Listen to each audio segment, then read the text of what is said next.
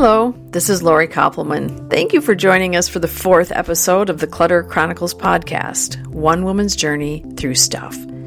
If you're new to Clutter Chronicles, I've been talking with a woman named Mary about her unusual relationship with stuff. Mary is letting us into the details of her life that until now she has kept very private.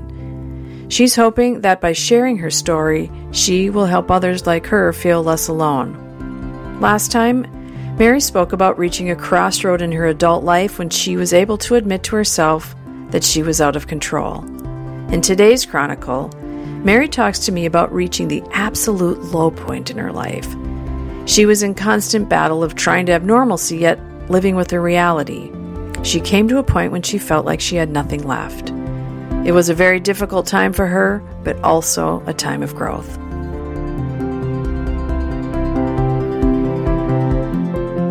It's Mary and Lori again, and we were just chatting offline, and I said, "Stop talking! I want to start recording this." Tell me what you were just saying right now about this, what we're doing. Well, I was saying that this really couldn't happen with anyone else, because if it was my good friends, they've kind of lived through it, and there's just this stuckness I'd have. And if you were like, I don't know, someone from the news, I'd feel like there was an ulterior motive. And there's just something about this connection that you and I have, where it's like we're just getting to know each other as well. But we understand each other on one level enough to be free-flowing on the rest. So I have not spoken like this before to people. To anyone. So that's good to know. Yeah. So how do we, let's give people a little history. I kind of alluded to it a bit in our last conversation, but why don't you tell me about the little story, how we met? Yeah, the story of how we met. Well, it's kind of funny because I have not been working. I stopped working in 2014 when I was helping my dad sell his house and move into an apartment. And I'd been kind of trying to get away from my previous career. It just wasn't fitting. And so I was looking for help in finding a job. My husband wanted me to get at least a part-time job, and I was so stuck. And so I found these job groups, and one of them was the Basilica. And I go in, and they do this interview where they ask you what you're looking for, or what's your story, and then they give you a list of 12 or 14 job coaches to choose from. And you just they give you some time, you look at them, it's a little spiel about them, and I randomly picked you. I don't know why I picked you. I would love to see that spiel to see what it was that caught my eye. But I had no idea that you had any interest in clutter or hoarding or any of that. And so I picked you, and about a week later or so, I came for our first meeting. And it was very similar to, like, with my husband. I thought, I need to come clean here, and I need to tell you what I'm really dealing with, because otherwise you're not going to be able to help me. So I took a big leap. I said, I have a lot of stuff in my house. And I'm not going to find a job until I get rid of this stuff. I think that I need to be focusing on that. And what was so wonderful is you agreed. It was like you gave me permission. Because you have to realize that my poor husband, he has no way to relate to this. He has no defenses. He has no way to understand any of it. And so he's kind of alone in our house full of stuff.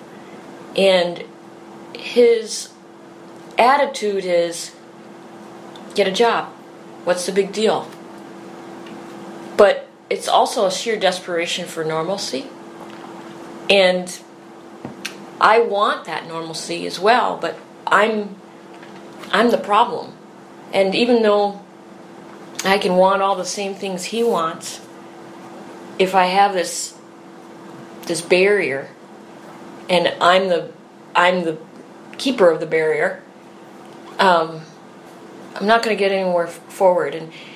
And what was really scaring me at that moment was I was dreading going to a job where it was going to kind of undo all the progress I'd made so far, where I would feel shame or not fit in or have it take over my life, and then I would never get the house clean. And it's this constant battle of trying to be normal and then the reality of what I'm fighting at the house.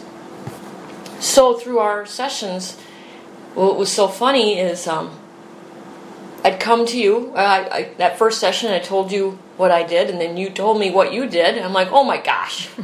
I went home and I looked you up on your website, and I just laughed. I said, honestly, God, you are so funny because you did this. There's no way this is a coincidence. And I remember kind of thinking that I felt like I was sneaking around because I was going to see you about job searching, quote, in the air. And you were helping me clear clutter. You were giving me, well, first of all, you were listening. And there were very few people that I was opening up to about it. And I was going through therapy, but I was attacking that from a different angle. And you were kind of giving me a kind of a practical way of dealing with it and looking at it. You were giving permission. I think that's what it really was. It was permission to acknowledge that I need to give this the time it needs. So you would say things like, well, that laundry that you brought home from your dad's house, why don't you take it to the laundromat and get it all washed at the same time? And I'd be like, I never thought of that. It's like if you're in the mess, you just can't come up with these strategies. I think that if I had a normal, quote-unquote, normal life, not a cluttered house, and I somehow got a pile of laundry, my first thought would be to go to the laundromat and get it all done at once. But it's when you are coming at it from this angle of, I have been walking up this mountain for years. Nothing turns a light bulb. You're just kind of stuck in it. Right. So, and that was, if I remember right, you had all kinds of towels and napkins and things that you had acquired over the years that you wanted to sort and get rid of, but you needed to wash them. Yep. So that you were stuck with a lot of bedding and linens from their linen closet, which was packed in years and years. And keep in mind, these are patterns that I recall from my childhood. So it wasn't just white sheets. Right. It was patterns that reminded me. And when I think about it at this very moment, of course I wasn't able to part with those very easily because it was that same thing that little lion stuffed toy had on me. I was a bad kid. I caused hardship on my family. I didn't know how to have a fun childhood. Grief and regret. Well, at some point, and I call it kind of divide and conquer. You do the first step, which is obviously wash it. It had to be washed. There was no way it was going to go out of my house without washing. So I washed them all. And then I organized them by sizes. And lo and behold, someone connected me with a group that needed sheets. They didn't care what size, shape they're in, if they were recent patterns or not. They just needed them. And that was kind of like the motivation I needed to let go. So it was a big step. It seems ridiculous in most people's minds, but that was letting go of my childhood, letting go of the control, fear of someone misusing the sheets. I mean, all that stuff is intertwined. I don't want someone to separate them. I mean, I have all these things that are ridiculous that stop progress. Right. But, and what's interesting is that was probably in 2014, and today I could probably honestly stand, and if they ripped the sheets in front of me, I'd probably be okay. Whoa.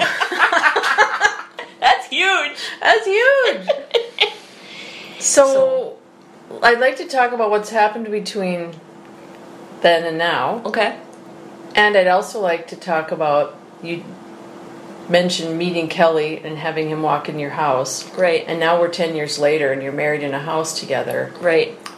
What might there be of that story to catch us up with, if anything, Okay. on this journey? Otherwise, we'll just keep going with what happened between not wanting to let the sheets be apart Right. to you could rip them. So Right. where do you want to go? Well, again, there's this pull between normalcy and the reality. And in order to get to normalcy, you have to face up with reality. And the reality is, I have a lot of stuff and I don't know what to do with it. And when we got married 5 years ago, I had my condo full of stuff. And one by one, I've taken over his house. He was in a house when you married? Yep. Okay, and it was clean and... It was sparse. He hardly had anything, which is good because I filled it up. Match made in heaven, Yeah, huh? exactly. We should start out with backing up with when I had that pod. Mm-hmm. He helped me unload the pod into the storage facility, and then the idea was that I would go to the storage facility and sort through the stuff. But there's this anxiety, you don't want to face it. And I also couldn't go in there and feel comfortable sorting through stuff. It's kind of creepy. So it just sat there for, I think, a year. And I never made any progress. Anytime I did anything, I had to pull it all out to get to it and then push it back in. So I convinced him, this is still when we were dating, that I could make more progress if we put it in his garage. So that 10 by 15 storage went into his garage. And then he made me promise that I would have it empty by September. So this was July, like the beginning of July. How many years ago? This is 5 years ago? 2008. 2008. So 6 years ago. Yep, 6 years ago. No, And 8 years ago. Sorry, I'm bad at math too. Is it? Is it 8 years? Wow. Yeah, I'm... So 8 years ago, you moved it into his garage. Yep. Is that... Well, it's an interesting parallel because I move it in the garage in July with the idea that, yeah, I'll get rid of it by September, which is in my track record and understanding the hoarding problem. That's impossible. It won't happen. Well, if it were that easy, it would have been done a long time ago. But I really, really, really wanted to have it gone by September. So his goal coincided with mine. I wanted it gone yesterday. I just didn't know how I was going to do it. So we agreed on that, and at least I wasn't paying whatever, 100 something a month for storage. And there's this little side note. How much is my stuff worth when I've already paid $100 a month for a year to store it? It's worth nothing. So this is beyond monetary value. This is a hold on me. So I would say the second, almost the exact moment that we closed his garage door and agreed that I would empty it out by September, I get a call and my mom is sick and gets put in the hospital. Wow. And never leaves the hospital and dies in September. Oh my. So that whole time that was supposed to be devoted to me going through my stuff, I was spending with my family and my mom. And to top it off, I was trying to get off my antidepressant. So, not a good time to get off antidepressant. Mm-hmm. But I needed to be off of it. I knew it wasn't doing me any good. So I was at my worst mental health, I was at my worst physical health, and I had stuff now in my boyfriend's garage and packed in my house. And obviously there was stuff at my dad's house. He hadn't moved out of his house yet. And there's something, if you think about it just in terms of a hoarder who wants to keep their ducks in a row, I couldn't keep it straight in my head where everything was. It was very disconcerting. Now I've forgotten the question you asked me. You're fine. I had asked what happened from when you met your boyfriend and he came to your house. Well, the poor guy, he let me put my stuff in his garage. That's what happened. And he watched me grieve my mom. And ultimately what happened with my mom's death is I was realizing that I could die and someone would be going through my stuff. And I don't want that to happen. I don't want to be that estate sale that I would go to. Right. And I recognize that time is really scarce. And I had spent, up until that time, this time where I'm supposed to be sorting, quote unquote.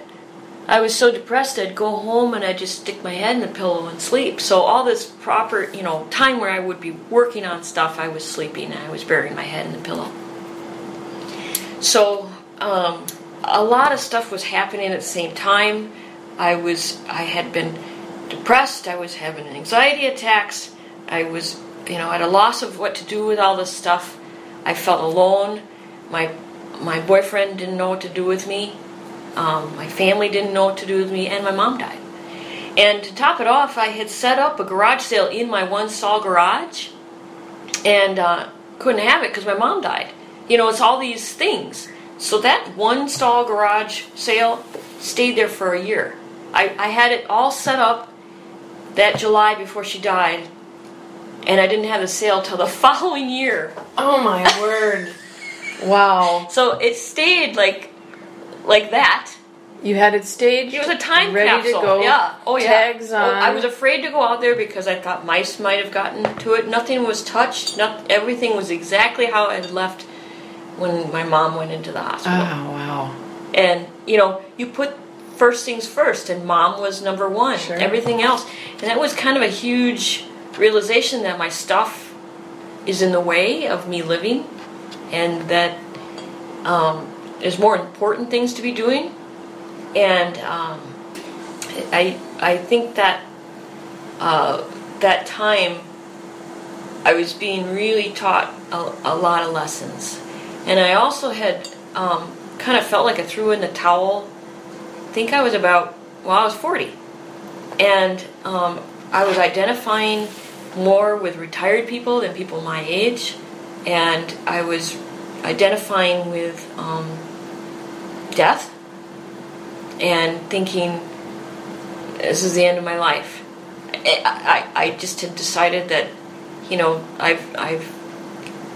I had nothing left. And so somehow, it's pretty miraculous, I would start taking better steps. Quite literally, I started exercising, and I started eating better.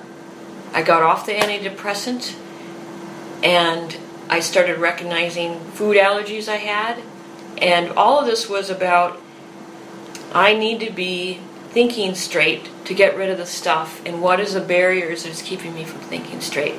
And I would get up in the morning and go straight to work, and then I'd come home from work and go straight to bed, and that's kind of a barrier, not going to get anything done.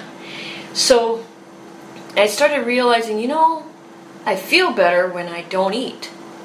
Or I feel better in the morning than I do in the evening, yet I'm a night owl. So why don't I switch that? So I started switching when I got up, and I started actually resenting that my best hours were spent at work. So I was working at a place where we had shifts once in a while that were 10 to 6. So on those 10 to 6 shifts, I used to wake up at like 9:15 and run to work. But I switched it up, and I started waking up at 4 in the morning, get about 5 hours work done, and run to work. Mm-hmm. And I think that it was a pivotal point in the changes that were to come. Mm-hmm. That's a perfect place to stop right now. Wow. That's quite a lot you experienced all at once. Yeah.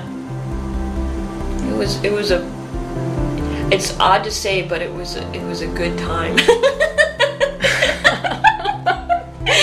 But I mean, it was a growth period. Right. Yeah, it was tough while I was going through it, but it was important. Mm-hmm. Very much so. All right, thank you. I appreciate you sharing all that. You're welcome. Thank you.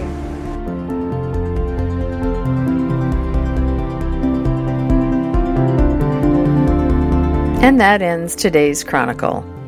Word of mouth is so important to getting Mary's story out to people who could really benefit from hearing it. Not only for others who struggle like her, but also for those who love someone who has an unusual relationship with stuff. So please spread the word to anyone you think would find our conversations helpful. Thank you goes out to Michael Koppelman for his gorgeous music and production magic, and to all of our generous patrons. You can send us your questions or comments on our Clutter Chronicles Patreon site or on Twitter @ClutterChron. Come back again to find out what happens next on Clutter Chronicles.